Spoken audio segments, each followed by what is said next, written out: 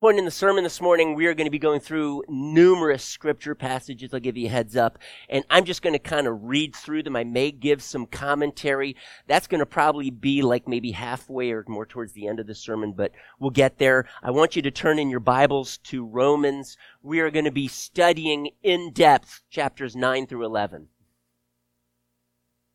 Yeah, okay, all right. Romans 9. A woman and her husband were together in the hospital room. The wife was holding her husband's hand as he was laying there. And the doctor came in and invited the wife to just step outside the hospital room for a moment. And as she left, she asked him, "Doctor, is he going to make it?" And the doctor responded, "I tell you what, this is really going to be tricky. There's certain things you're going to need to do. And if you do these faithfully, I think he's going to make it. But this is life or death." She said, "Well, things like what?" He said, "Now, these things you're going to need to do every day. He has bad circulation in his extremities. You're going to have to rub his feet like every day. Every day. He needs lots of protein. You need to cook him breakfast.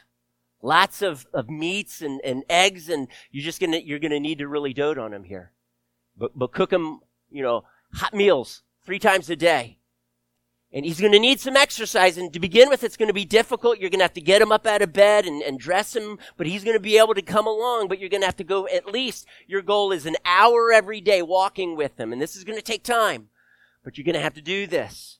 And then lastly, his spirits are down. And part of this healing process is you're going to have to just remind him how much you love him every day, constantly. Even when he's in a bad mood, you're going to have to look at him square in the eyes and say, "Sweetie, I love you." And she says, "I got to do this every day." He said, "Yes, but this is life or death. This is truly important." She walks in.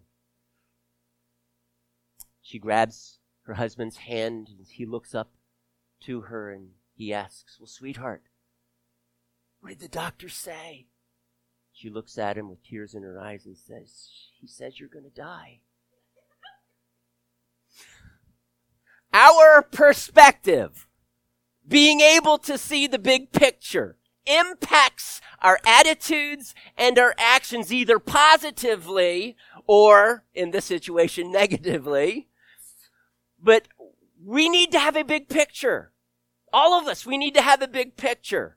Remember the story I told last week with regard to the guy who lived in Hawaii and his favorite team, and when they would play in Monday afternoon, he would listen to the radio, and no matter that evening when he would actually watch it, even though he knew his team was going to win, when they fumbled or threw interceptions, it was no big deal because he knew that they were going to win the game. It's amazing how knowing something about the future, knowing something of how something is going to turn out helps us. Now, it can help us negatively, but today I want us to talk about the big picture of God's kingdom that I believe needs to impact our attitudes and our actions very, very positively. I want to ask you this. No, I'm not going to call on you. Now, don't raise your hand, but I want to ask you, what one picture about the future, if God were to show it to you, you would say, "Wow, now that would change the way I live"? You understand what I'm asking of you? What one picture, maybe write it down on the back of the bulletin where it says sermon notes, but what one picture, what one snapshot of your future would you like to see from God that you would say, "Yeah, if I saw this, that would forever change my life"? Such as, who am I going to marry? Such as, is this business going to succeed? How about my children? How about my boss? Is this guy just going to continue to nag me like forever and always? God, really? Because if so, I'm not so sure I want to keep working here. Yeah, that'll definitely change my attitude and my actions.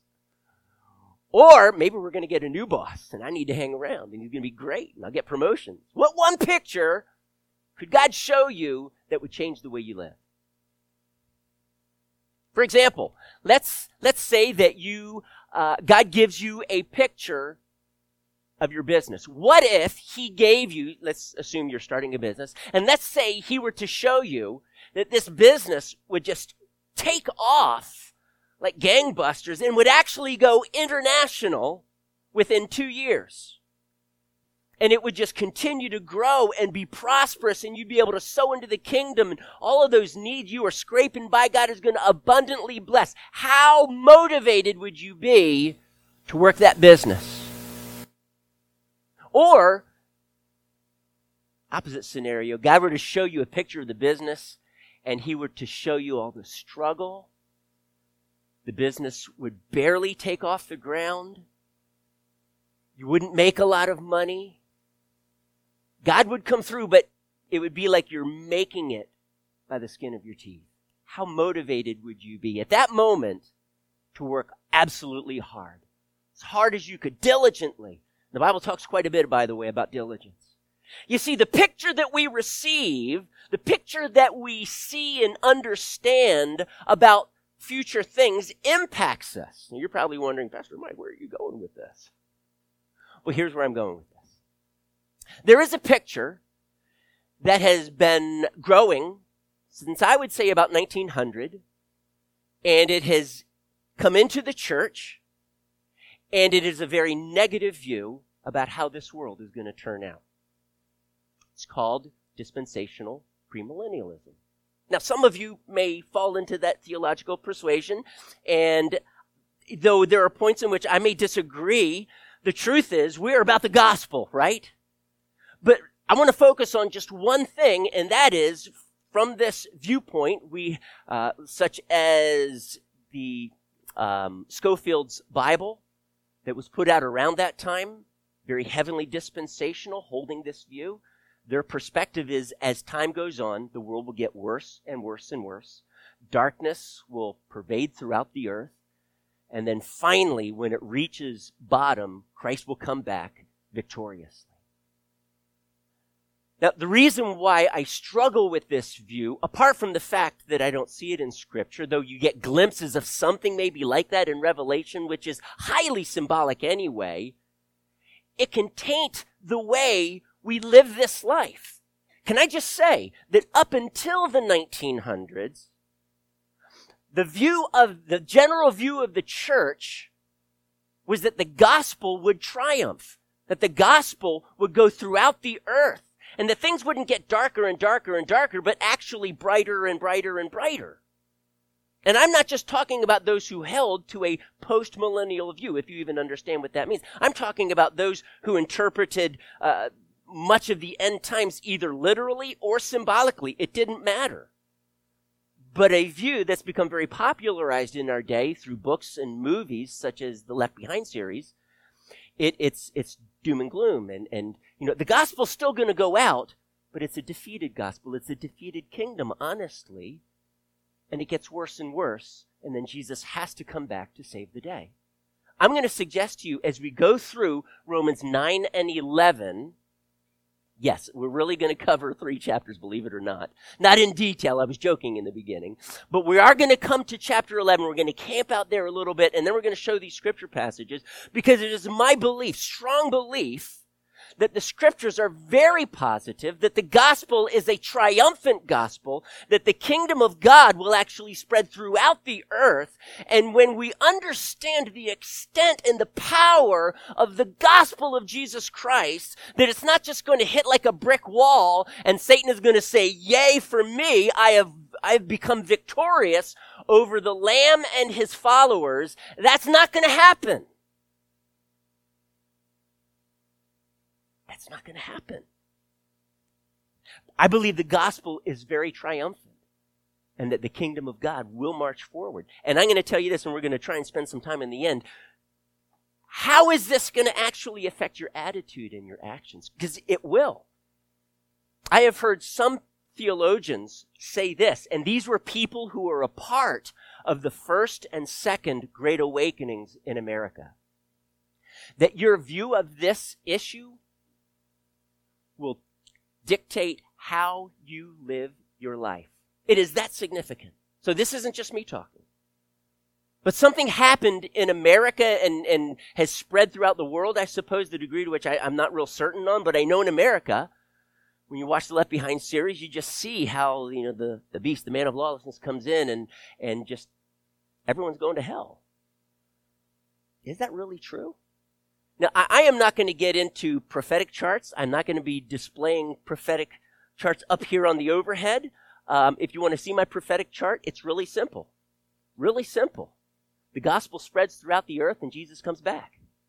He comes back and we are resurrected and the judgment, and then God destroys the world and ushers in the new kingdom here on earth. New heavens, new earth. That's heaven. Really simple.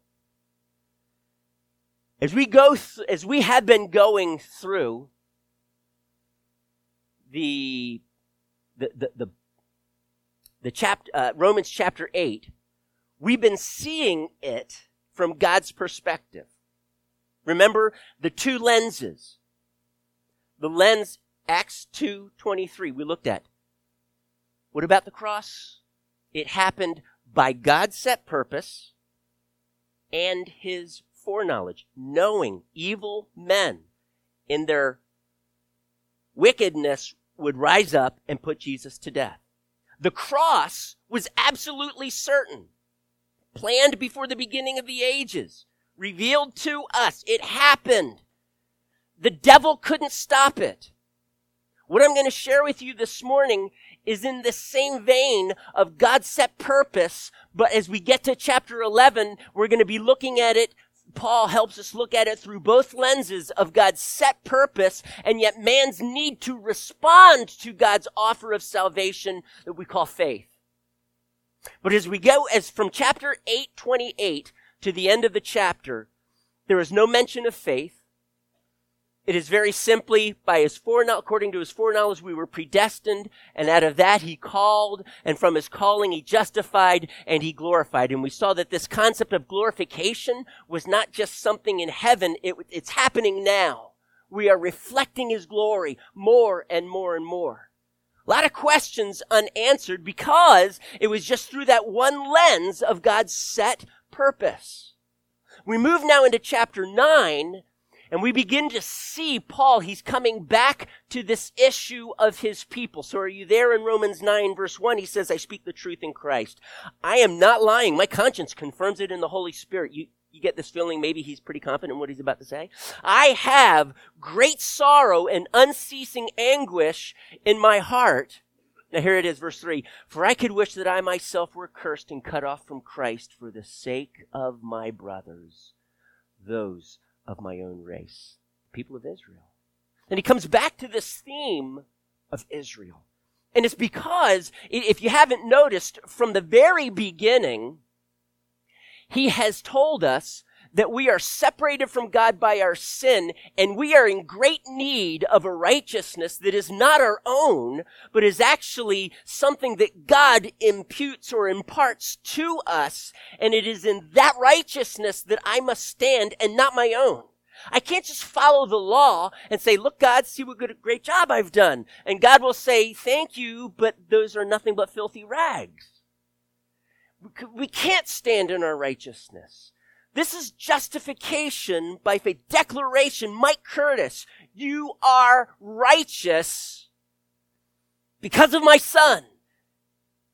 And so from there, we begin to see the fall of man, the inability of the law to justify. And this is what causes Paul's heart to ache. Because his fellow Jews were so convinced in their legalism that by following the law, if they just did it right, they would stand righteous before God. And you're a part of my kingdom. And Paul was trying to say, no. You see, that's why Jesus had to come, the ultimate sacrifice, to wash away your sins, for you to stand in his righteousness. Not your own. You can't follow the law. And so his heart goes out to them because their focus was the law, and he was calling them to the cross. And they rejected what he had to say. And as he walks them through this, he now comes back to this. And this is in part the theme of the next three chapters, 9, 10, and 11. he gets into something that I touched on 2 weeks ago. I'm not going to develop today, though maybe some of you have a lot of questions on, and it's the issue of election. And I'm only going to say this about election because I spoke to it 2 weeks ago. You can go on our theology class. I think there's 2 classes that deal with it. I'm just going to say this. Paul's goal here is in essence saying this. In the Old Covenant, there were 2 levels of election. There was national election, which has nothing to do with choosing a president, by the way. There was God choosing a people, a nation for himself. But not all of them were saved. Though they were circumcised according to the covenant, many of them, their hearts were not circumcised, and so they were still outside of this relationship with God. But his blessings were upon them. There were certain requirements that he asked of them, but they were always saved by faith in the Old Covenant as well as the New. And so there is this concept of, you are my people. I have chosen you, Israel. But as he says here in the next verse, but not all of Israel was Israel. In other words, not everyone who was born a Jew was truly my son, my daughter. Not all of Israel was truly Israel. Not every Jew that's circumcised, he says this in chapter 2, not every Jew that's circumcised is a true Jew. A true Jew is one who's circumcised in their heart. Not all Israel is Israel. In other words, not everyone who is of the elect nationally was of the elect individually. And so in the Old Covenant, we have 2 perspectives or 2 levels of election. In the New Covenant, there is no national election. It is only individual, and that is his point here. It is not, and Scripture never ever says in the New Testament that Israel are the people of God. It doesn't say that. Now, if you disagree with me, I would invite you, please show me a passage. Unless it's a prophecy referring to the people of God in the Old Testament, because in the Old Testament, they were called the people of God, just not in the New. Who is this holy nation, royal priesthood, the special people of God? It is the church. It is, as we're going to see at the end of 9, the remnant, which was Jewish. And by the way, the early church for the first decade to 15 years was strictly Jewish. And then the gospel began to permeate into the nations, and the Gentiles were added into the church through faith in Jesus Christ, just like any Jew. But not all Israel was Israel. And as we hit verse 30, we begin to see a shift now in Paul's perspective. He ends that section of 9, talking about the Gentiles and then the Israel, and then Israel, such as in verse 27, Isaiah cries out concerning Israel, though the number of the Israelites be like the sand of the sea, only the remnant will be saved. Only those who are individually elect. Now, again, you're going to probably have questions about this. I understand. But only the remnant will be saved. And so he goes on with verse 30. What then shall we say? And here's his conclusion, that the Gentiles who did not pursue righteousness have actually obtained it. A righteousness that is by faith. But Israel, who pursued a law of righteousness, has not attained it. Why not? Because they pursued it not by faith, but as if it were by works. Jews in the Old Testament, as well as the New, regardless, always saved by faith. Always. Because of the addition of the law, that didn't matter. Always saved by faith. Abraham himself believed in God, and it was credited to him as righteousness, Scripture says. Now we see this shift, and it is a shift now that focuses almost strictly on through the other lens, the lens of man's response to this great grace of God. Faith. And he does this through the rest of the chapter. He does this now throughout chapter 10. And he asks this question even in chapter 10. Brothers, verse 1, my heart's desire and the prayer to my Brothers, my heart's desire and prayer to God for the Israelites is that they may be saved. He's coming back to this theme. What about Israel? What about Israel? And he says, for I testify about them that they are zealous for God, but their zeal is not based on knowledge, since they do not know the righteousness that comes from God and sought to establish their own. You see, they missed it. The long-promised Messiah had come to die for their sins, and that by faith in him, then they would find this righteousness, not of themselves, but of God. Then. But they missed that. They were so caught up in law, following the law. And he declares in verse 12, he says, for there is no difference between Jew and Gentile. The same Lord is Lord of all and richly blesses all who call on him. Those who call on the name of the Lord shall be saved. And by the way, that is a quote from Joel chapter 2. The Lord here, if you were to follow the context, is clearly Jesus. Those who call on the name of Jesus will be saved. Incidentally, when you go back to Joel chapter 2, guess what name is found there? Those who call on the Lord. It is not Adonai. It is actually Yahweh. And Paul is making it clear here. Those who call on Yahweh, Jesus is Yahweh, they will be saved. And so as he continues through this, the focus is faith. How are they going to have faith unless someone goes and preaches to them? This is the expansion of the gospel. Unless we go, church, no one can believe because they must hear the truth. I don't care how persuasive you are in your ability to communicate. Not only do you need to communicate the truth of the gospel, but the Spirit of God must be active. And I'm going to come back to that at the end of the sermon. And as we go through chapter 10, it is faith. And then in chapter 11, are you there with me? Verse 1. He now switches his perspective. I did say I was going to focus on this chapter a little bit more. Now he looks through both lenses. Throughout this chapter, he talks about both election and faith. And he begins it with this. I ask then, did God reject his people?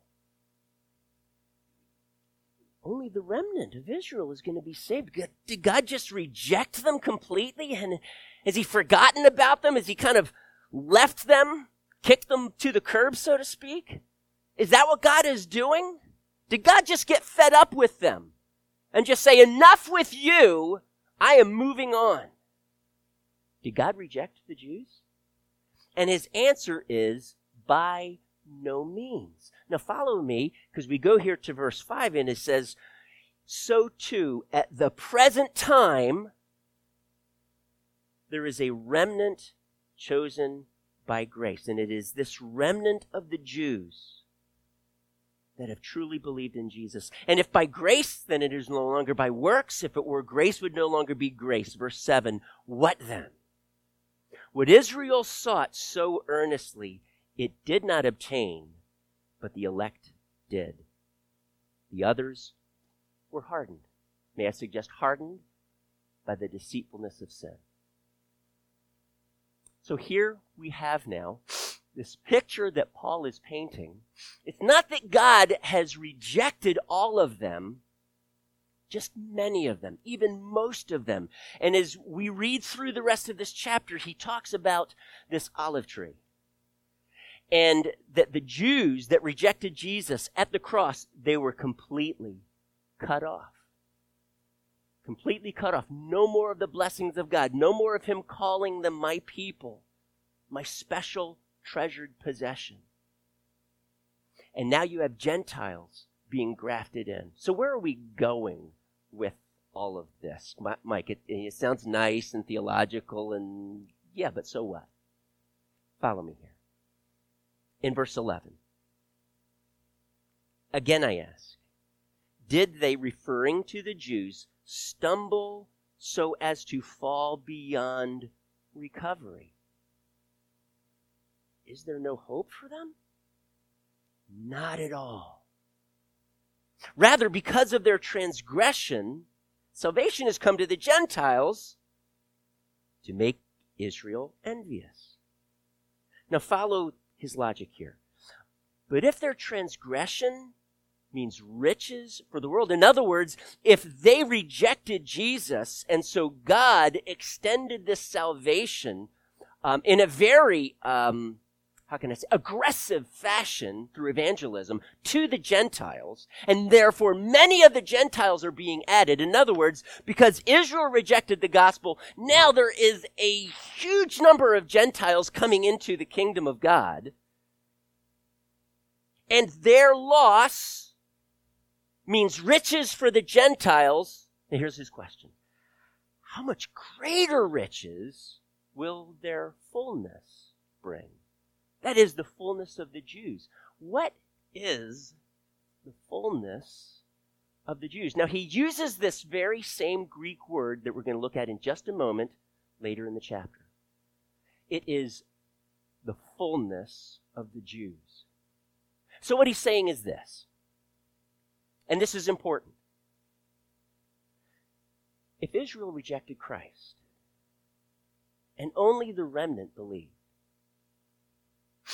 and because of that, many Gentiles are coming in, what would happen if the Jews reached their fullness? And I'm going to suggest to you right now, that is the full number of Jews. We're going to see that in just a moment.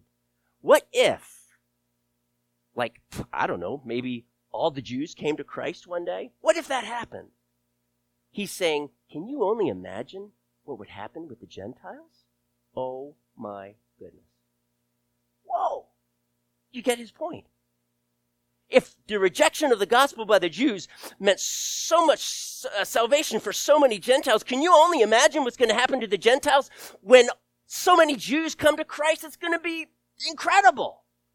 Now, we know that this is his point because as we go, turn with me now, verse 25.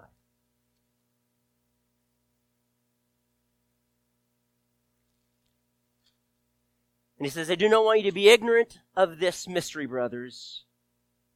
Mystery.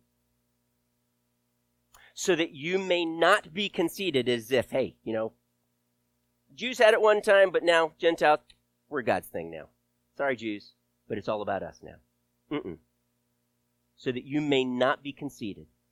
Here it is. Israel has experienced a hardening in part until the full number, that is the fullness of the Gentiles, has come in. Now, whatever the fullness of the Gentiles means here, it means the same thing for the fullness of the Jews. Now, look at this next verse. And so, all Israel shall be saved. Now, let's put this together. All, by the way, can mean three different things. I'm not sure if you are aware of that. All can mean every single thing or person. And that's generally how we understand it.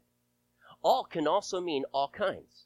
Such as in Acts chapter 2, when he's quoting from Joel, and he says that in the last days, the Holy Spirit will be poured out upon a few people.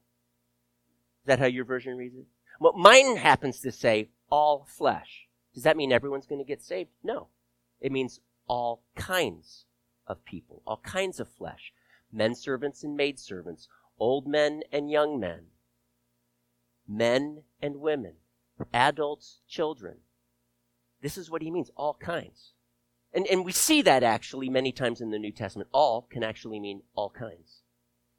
But all can also mean maybe not every single one, but this huge number. And we see that actually in Matthew chapter 2. The Magi come following the star. Do you remember it? We are seeking his star so that we can worship him. The Messiah's star so that we can worship him. And then it says in the very next verse, it says, and Herod was troubled and all Jerusalem with him. Now, does that mean even the 2-year-old infants were troubled? Does that mean that people who lived on the outskirts, that every single person, let's say there's 100,000 people in Jerusalem, that every single one of them was disturbed with him? I seriously doubt it. But anyone observing the ruckus in Jerusalem could, even though it was, let's say, the majority, they would say, well, all Jerusalem is disturbed by this. My point is simply this. When it says all Israel, we know it cannot mean all kinds, because Israel is a kind. Israel is a nation. They're a people. They have their own distinguishing factors. That makes no sense. All kinds of Israel. Okay, they're Jews. They're already a kind. So it can't mean all kinds. It must mean one of two other things. Either every single Jew will be saved, or that the vast majority, this huge number, this huge percentage. Honestly, I do not know which one it is, but I do know this. It is not going to be a handful. We're already seeing Jews coming to Christ by the thousands. Now, can I just let you know right up front, I have no clue when Jesus is coming back. He may come back in my generation, or the next generation, or 5 generations, or 20 generations from now. The scriptures do not give us a clue. I know others could put their prophecy charts up here and see all the signs and see how there's more wars and famines and earthquakes and all of this. And I would say, yeah, there are, but that doesn't mean Jesus is coming now. This has been going on for ages and ages. He could, though. But here's where we're going with this, church. Listen to me now. Here's what Paul is getting at. Here is the mystery. That the Jews and the Gentiles, this is what's going to happen. As the number of the Jews increases, the riches of the Gentiles will increase as well. This is the fullness of the Jews. What is the fullness of the Jews? All Israel will be saved. What? That many? That really? Yes. Can you imagine what's going to happen when all Jews are saved? What do you think about the Gentiles? Do you get this feeling, whoa, back the truth trolley up here, Paul? Are you actually trying to tell me that, number one, all Jews, whatever that might mean, are going to be saved, but that is going to thoroughly impact the Gentile community in such a way that my mind is starting to get blown right now thinking about it. Whoa, the extent of the gospel. Do you really believe that the extent of the gospel is going to be that phenomenal? Turn with me now. Last chapter in the book of Romans. Last chapter, he just touches on this theme, and he talks about the mystery that's been hidden for ages past. Follow with me in verse 25. Romans 16:25. Now to him who is able to establish you by my gospel in the proclamation of Jesus Christ, according to the revelation of the mystery hidden for long ages past. Now, a mystery is not like a secret that nobody knows about, that you have to solve.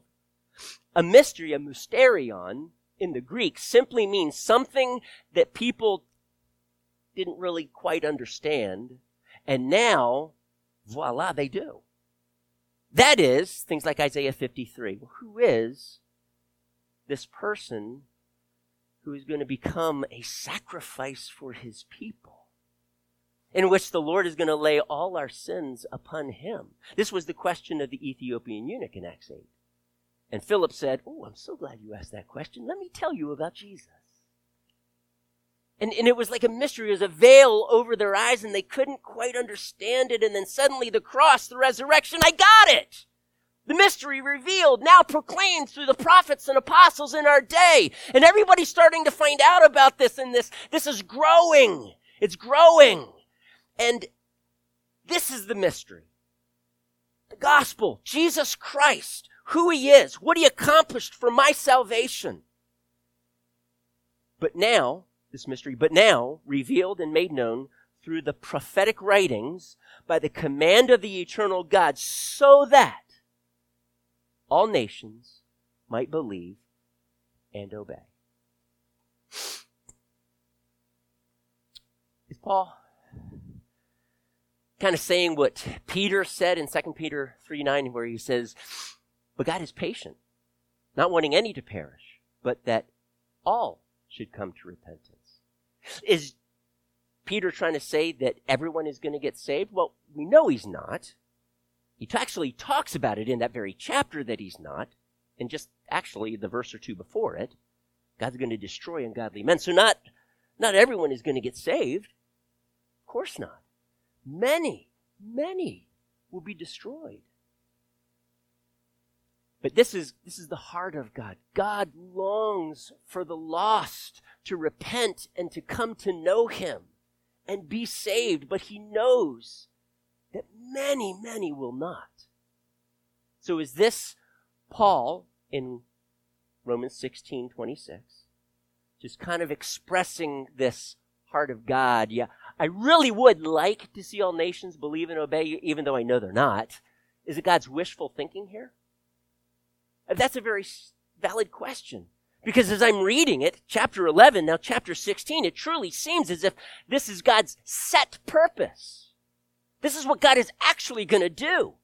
That all nations truly will. This isn't wishful thinking. This is the plan of God and the gospel's extent throughout the world.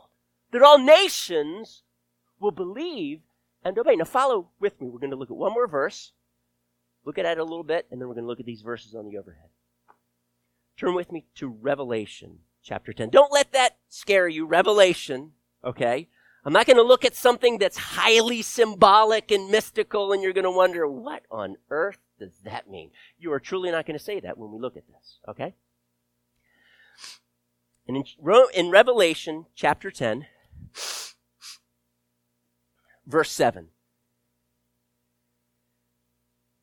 actually, you can see the line, the sentence just before verse 7, and he says, there will be no more delay.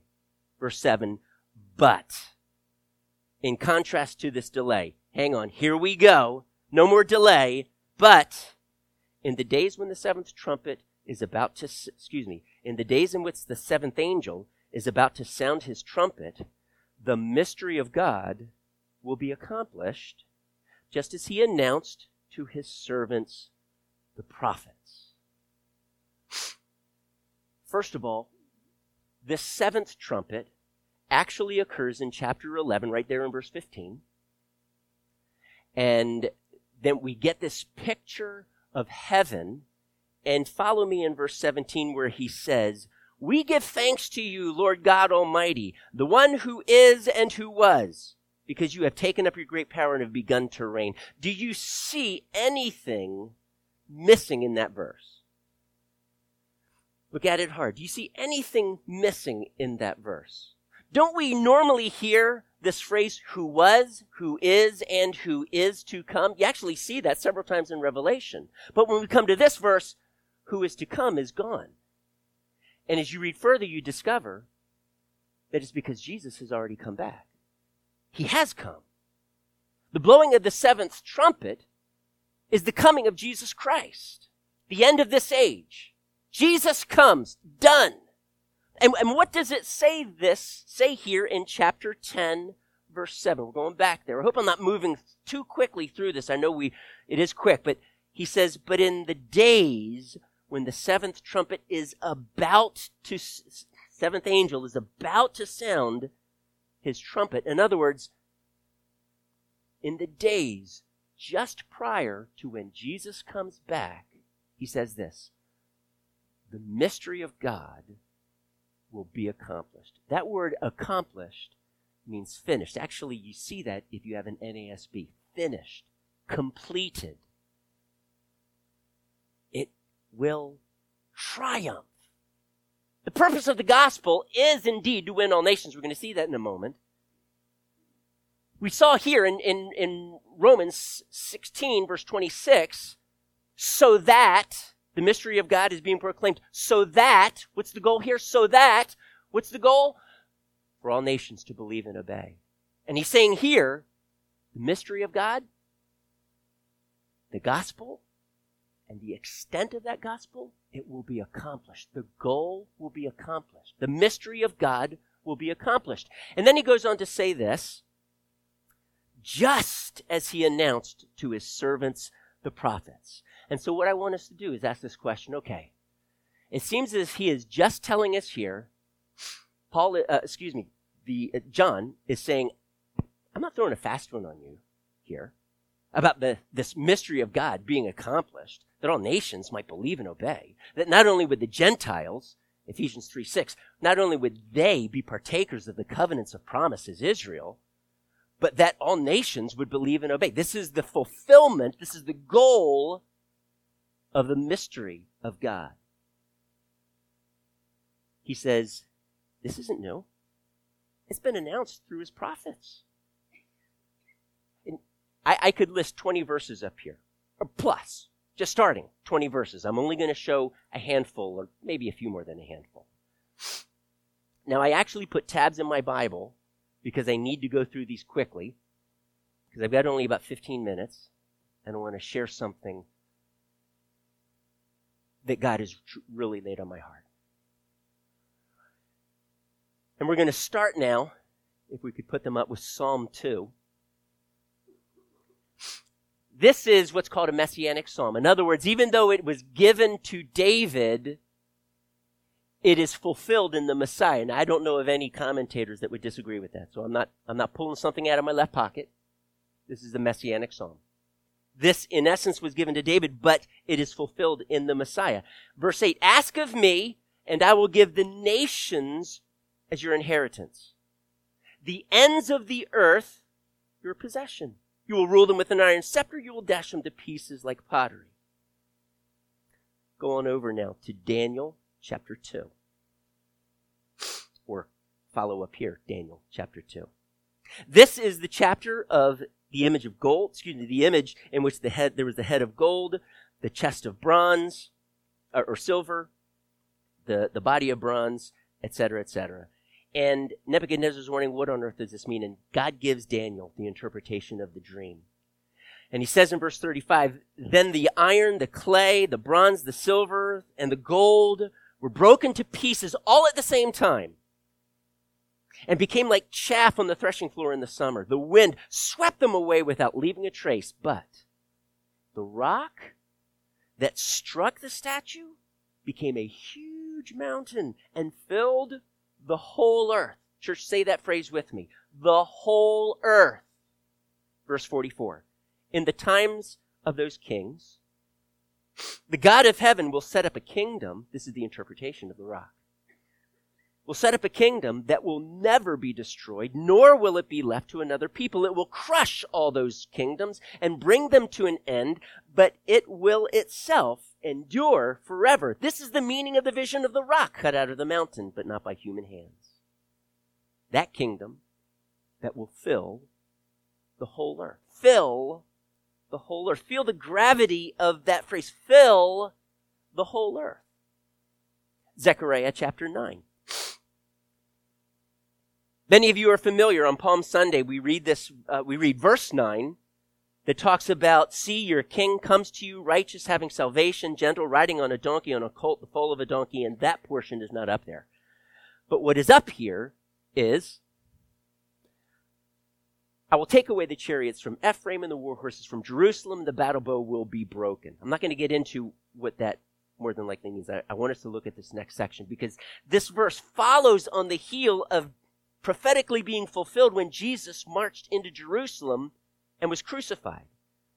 Then it says, he will proclaim peace. This man riding on a donkey, this king, Jesus himself, will proclaim peace in the nations. His rule will extend from sea to sea, and from the river, which we refer to the Euphrates, to the ends of the earth. What? I mean, that sounds a little pervasive to me, if you ask. In the next one, Psalm 72. What is this about, all nations and ends of the earth type of stuff? In verse 7, in his days, this is another messianic psalm. In his days, the righteous will flourish, prosperity will abound till the moon is no more. Verse 8, he will rule from sea to sea. Now, church, can I ask you, in our day, does Jesus rule from sea to sea? I would have to say that in some ways he does, but not necessarily as the king of his people. Jesus is the king of the earth. But his subjects right now, the lost, are in rebellion. We don't get that picture from this. He will rule from sea to sea and from the river to the ends of the earth. The desert tribes will bow before him. Hello. And his enemies will lick the dust. The kings of Tarshish and of distant shores will bring tribute to him. And the kings of Sheba and Seba will present him gifts. All kings will bow down to him, and all nations will serve him. What is this about all nations? We're starting to see this. There's many other verses in Scripture that I'm not going to get into that continually talks about all nations will serve him. All nations will bow down. All nations will look to him. All nations. And you're wondering, well, I mean, really? Surely he's just exaggerating here. I mean, really, like all nations like Iran and Iraq and Afghanistan that are thoroughly, percentage of Muslims are what, 95 plus? Even those nations will bow down? Surely you must mean at the judgment they will bow down, but there is no inclination of this anywhere. Some would say, well, maybe at some future age, and we're going to get into that just a little bit, but I would say, no, it is not. It is this age in which God will do this. It is in this age in which the mystery of the gospel, the mystery of God, will be accomplished. And we're reading it right here. He said, this is what I proclaimed to my servants, the prophets. Here it is. Now, let's look at one more, or not just one more, another one. And in Psalm 22, 27 to 29, it says this, all the ends of the earth will remember and turn to the Lord. What? Really? And all families of the nations will bow down before him, for dominion belongs to the Lord, and he rules over the nations. All the rich of the earth will feast and worship. All who go down to the dust, that is mortals, will kneel before him, those who cannot keep themselves alive. It seems as if God is doing something phenomenal here. Isaiah 11:9. Before I read Isaiah 11:9, Isaiah 11:10 says, in that day. So whatever happens in verse 9, that God is saying what happens in verse 10, verse 10 happens at the same time. In that day, that is, in the day of verse 9, verse 10 will take place. Do you see what I'm saying here? So what we're about to read in verse 9 happens at the same time verse 10 does. Or verse 10 talks about nations rallying to the son of Jesse, the branch of David. And in Romans 15, Paul actually quotes this verse to suggest that in our day, Gentiles, nations will come to Christ. And you can look that up and see where it's quoted, Romans 15. But his purpose is to use this verse to prove that the Gentiles will come to Christ. So in the day that the Gentiles will come to Christ, is that sometime in heaven? No, that is here while the gospel is being proclaimed. So verse 9 happens in this age. What does it say? It says, they will neither harm nor destroy on all my holy mountain, for the earth will be full of the knowledge of the Lord as the waters cover the sea. Can I ask you, to what degree do the waters cover the sea or the sea basins? It's completely filled. Completely filled. Water is everywhere. In the same way, knowledge of the Lord will pervade throughout this earth. And I would suggest to you that it is not just some head knowledge. It is a knowledge that transforms lives. Now, can I ask you, at least at this point, do you see that the gospel is going to kind of peter out, that the persecution of church is going to be so extensive that the gospel will be pushed to the corners of the earth and not heard by the vast majority of the world?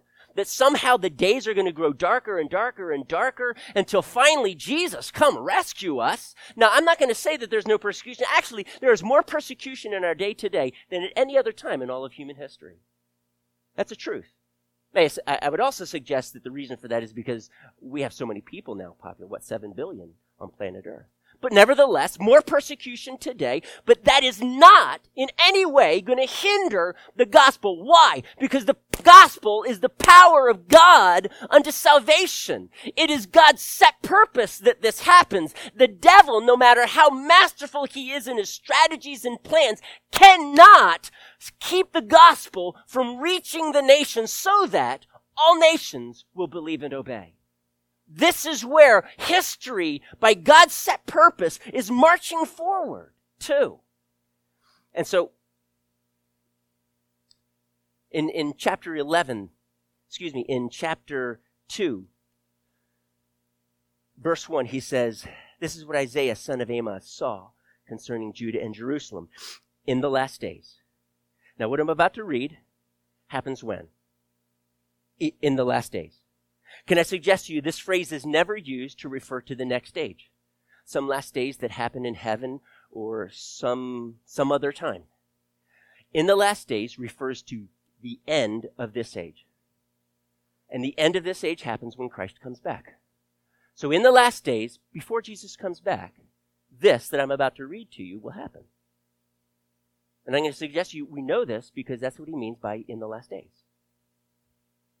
He says, in the last days, the mountain of the Lord's temple will be established. And I apologize. We could have looked at chapter 11 much more extensively. It talks about the Lord's temple, and I'm just going to suggest to you that the Lord's temple is not in any way a physical building, but rather it is, as we see throughout the New Testament, Christ's church, the people of God. They are the mountain of God. They are Mount Zion. And he goes on and he says it will be established and as chief among the mountains. It will be raised above the hills, and all nations will stream to it. My peoples will come and say, come, let us go up to the mountain of the Lord. That is the lost. Those who are in the nations wondering what is going on here. Something phenomenal is happening. And they're going to start saying among themselves, come, let us go up to the mountain. Let's go to the church of the Lord, to the house of God, to the house of the God of Jacob. He will teach us his ways. See, people hungering for truth, for the gospel, so that they may walk in his paths. The law will go out from Zion, the word of the Lord from Jerusalem, that is his church. He will judge between the nations and will settle disputes for many peoples. They will beat their swords into plowshares and their spears into pruning hooks. Nation will not take up sword against nation, nor will they train for war anymore. Now, if you're wondering, I'm truly not trying to pull any rabbits out of a hat here. If you're wondering if I am a post-millennialist, whatever that might mean, some of you are going, whatever, post-millennialist, okay. Now, I'm personally a pan mill. It's all going to pan out in the end, Mike. That's fine. But I'm not a post-millennialist. I do believe, though, in the triumph of the gospel. And we're seeing something that, as I'm saying, up until 1900, the vast majority of Christianity welcomed, embraced, believed. Just how pervasive it was some debate, but it was a triumphant gospel. It was a kingdom of God that marched forward, and Satan, how dare you think that you're even going to, in some way, snuff out its light. That is not the prevailing view in America today, in his church. It is negative. And I'm suggesting to you, whatever you believe that God is going to do in the future will affect your attitude and your actions. Okay, so now we come to one more verse. And you're familiar with this one. All authority in heaven and earth has been given to me. And then he goes on to say, go and make disciples. Therefore, don't want to forget that one. Because Jesus has all authority. Therefore, go and make disciples of all nations. And we read that verse and it kind of hits us this way, honestly. This is how I interpreted it like almost all my life until I went back to the original Greek, and it's totally different. And that is, we many times understand this, okay, God wants us to go into the nations and try and win some of those people. So what is the focus? It is some of the people in all of these nations. But that's not the way the Greek reads. The focus in the Greek is not the individual. It actually says, going, make all nations disciples. The focus is not the individual, but it's nations. Church, when you want to see worldwide evangelization, understand the individual has to come to Christ, okay? It's not because the president of a nation says, I'm a Christian and therefore we're all saved. That is not what this is talking about. But our goal needs to be much bigger. Our goal is not, I just want to win a handful from this nation to Christ. There's a handful in Iran and a handful in Iraq and a handful in Afghanistan who are Christians, and they're being persecuted, and many of them being beheaded and tortured and killed. This is martyrdom. But the picture that we see here, our goal is bigger than this. Go and make Iran a disciple of Jesus Christ. Go and make Afghanistan disciples of Jesus Christ. It is nations. It's as if God has this thing for nations, not just individuals that make up the nations, but God's goal is bigger than ours. It's nations, that all nations might believe and obey. So even in here, in the most basic charge to evangelize, God's vision is so much bigger than ours. Mike, can you trust me for nations? Not just some. I mean, you have to have some before we have a nation. And I'm not suggesting that everyone in the nation is getting saved. I don't see that in Scripture as we balance it out. Next week we're going to look into this a little bit deeper, but I believe God wants us to see something much bigger than most people in Jesus' church are seeing today. And that is that God's heart is for nations. Nations, church. Nations. Excuse me, I'm trying to find my way here. Here we go.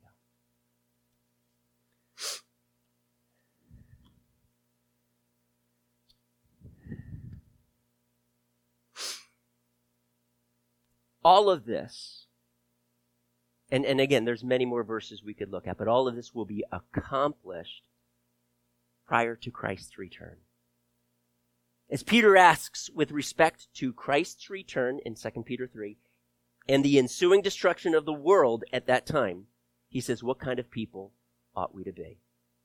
We ought to live holy and godly lives as we look forward to the day of God and speed its coming.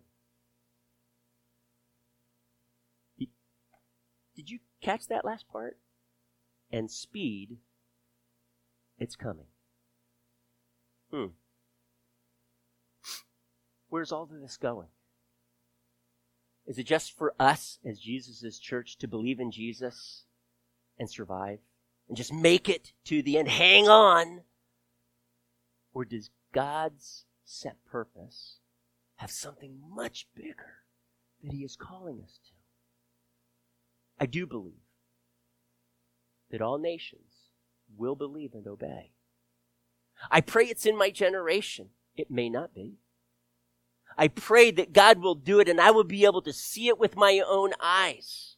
But I may not. I may have to accept the role that Moses did, in which he only had a chance to look at the promised land. In which case, I'm a baton passer. My goal, and many of yours, is to be able to effectively pass on that baton to the next generation, because they may be the ones that get to see all nations streaming into God's immense church as it's just exploding.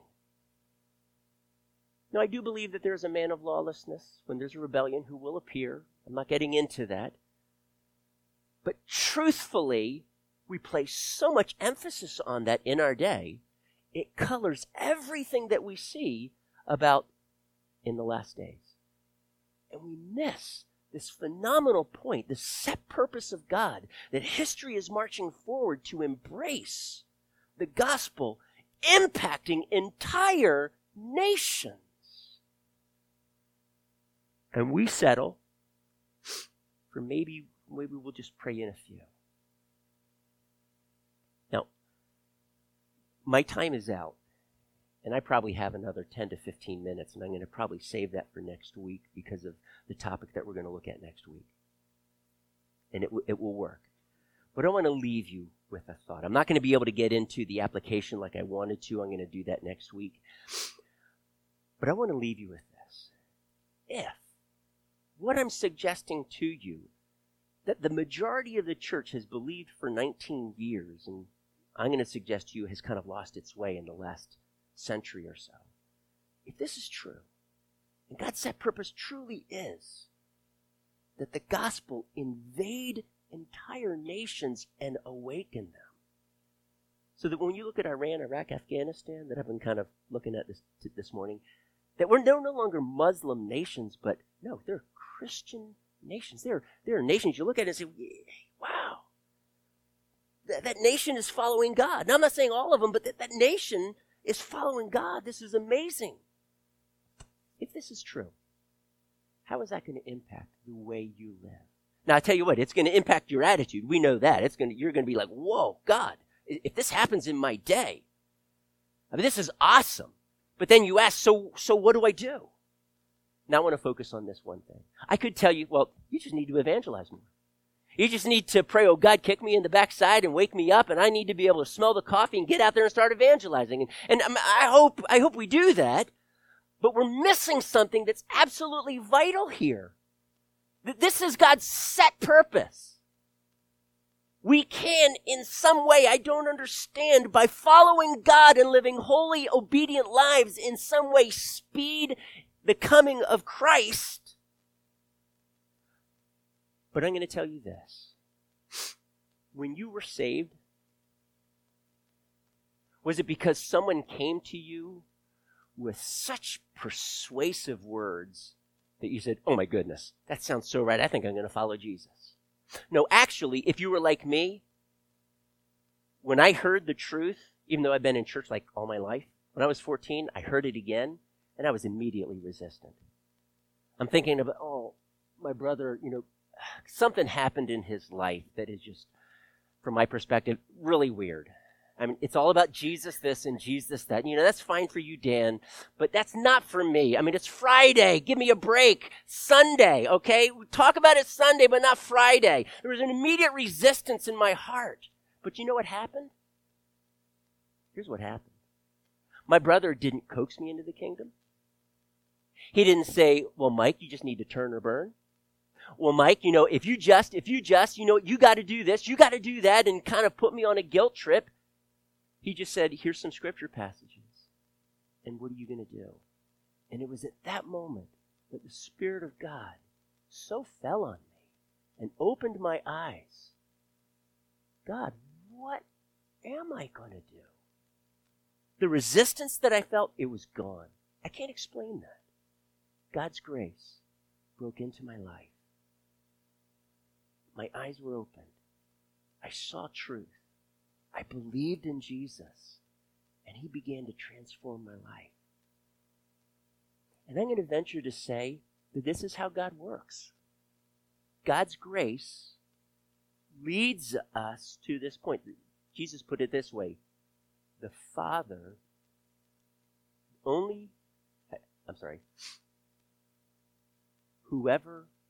the Father draws comes to me. No man comes to me except the Father is drawing him. Now, don't take that too far. I'm not like this staunch Calvinist and et cetera, but even Arminians understand this. God's grace, the conviction of the Spirit, God impacting us, turning our attention, turning our hearts to seek him and actually want him. This is grace. So do you want to be a part of this phenomenal, worldwide, global awakening? Then be on the side of grace and do this. Pray. Pray. Pray. Do you realize that God has instituted this concept of prayer, even though he has set purposes? Why would he do that? Why would he want you and I to partner with him when it's set? It's because he wants to see faith rise up in his people. He wants to see people on their knees crying out to God. We cannot do this. I am not that good of a speaker. I cannot convince or coax anyone into the kingdom. God, you must come in. You are the one who will save the day. You are the one who will invade this person's life. I can't do it. I'll mess it up. I'm really good at that, by the way. I can't do it. So God, how is this going to happen? It must be you. God, would you please rescue my daughter? She has lost her way. I can't do it. I open my mouth and she walks away. God, you rescue her heart. I can't do it. I am weak. I need you, God. Rescue her. There have been points in my children's life in which I wondered, God, are they coming to this place in which they are going to turn from you? And I feared. And my wife and I, we prayed. We fasted. We said, we will not give up on this. And we prayed and we prayed. And there was nothing that we could say that could turn their hearts. But God from heaven heard our prayer. And he did something that we could not do. And I want to just leave this with you, church. You want to be a part of this incredible move of what God is going to do. And I pray that it will be in our generation. Then let us be a praying people. This is about God intervening on our behalf to wake up this world to the truth of who Jesus is and what he did for them, and to break their heart. I want my heart, as we sing that song, I want my heart to break for what breaks his heart. And this, the lost, breaks his heart, church. And as we pray, our God is up there in heaven. And I was just thinking, I know I'm going over time, I was thinking about this. And how the saints in heaven would be, and I believe that they participate in whatever's going. They're not just blinded to everything that's going on. And then when we pray, I'm not saying that this happens. I'll just say it. It's as if God looked down and he saw Meredith Curtis praying. And then he saw Leanne joining, and Nicole and others joining. And he finally rises with this triumph in his voice. And he holds up his scepter and he shouts, and that shout reverberates throughout heaven. And he says, "So let it be." And it happens. Why? Because in God's set purpose, he instituted this concept called prayer, in which we get to participate in this phenomenal plan of God that we don't understand how he's going to do it. But he asks, when the Son of Man returns on earth, will he find faith? That was in the context of a parable about prayer. Church, is that what he's going to find if he comes back? Is he going to find faith in your heart? Is he going to see you as a prayer warrior, speeding the coming of the day of God? Can you stand with me?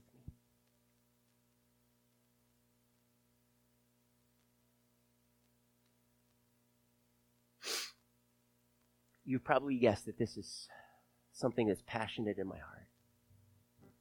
And as a pastor, I pray for and I look forward to that day in which Jesus comes back and the seventh trumpet is blown and the mystery of God is accomplished and all nations believe and obey. I want to be a part of that. I want that to be the substance of what we talk about forever and ever in heaven. Did you see what God did in this person's life? And all I did was I prayed and I said like 2 words. And God rescued him. I couldn't believe it. It was a total God thing.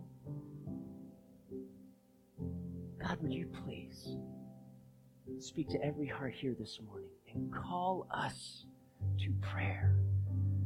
If my people who are called by my name will humble themselves and pray and seek my face, turn from their wicked ways, then will I hear from heaven.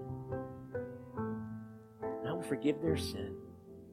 And I will heal their land. God, we are a lost people in this nation in desperate need of your healing. Would you come? Would you heal? We are filled with wickedness, the very core of our being. And as a nation, we have lost our way. Some call us a post-Christian nation. God, please, awaken your bride. Call us to battle on our knees. And from that posture, may we move forward to see your kingdom come here on earth, just as it is in heaven. That is my heart's cry, God. Use these people here. Use each of us, God, to see that day come as we press in to know you and beseech you before your throne of grace. God, rescue the nations. In Jesus' name, amen.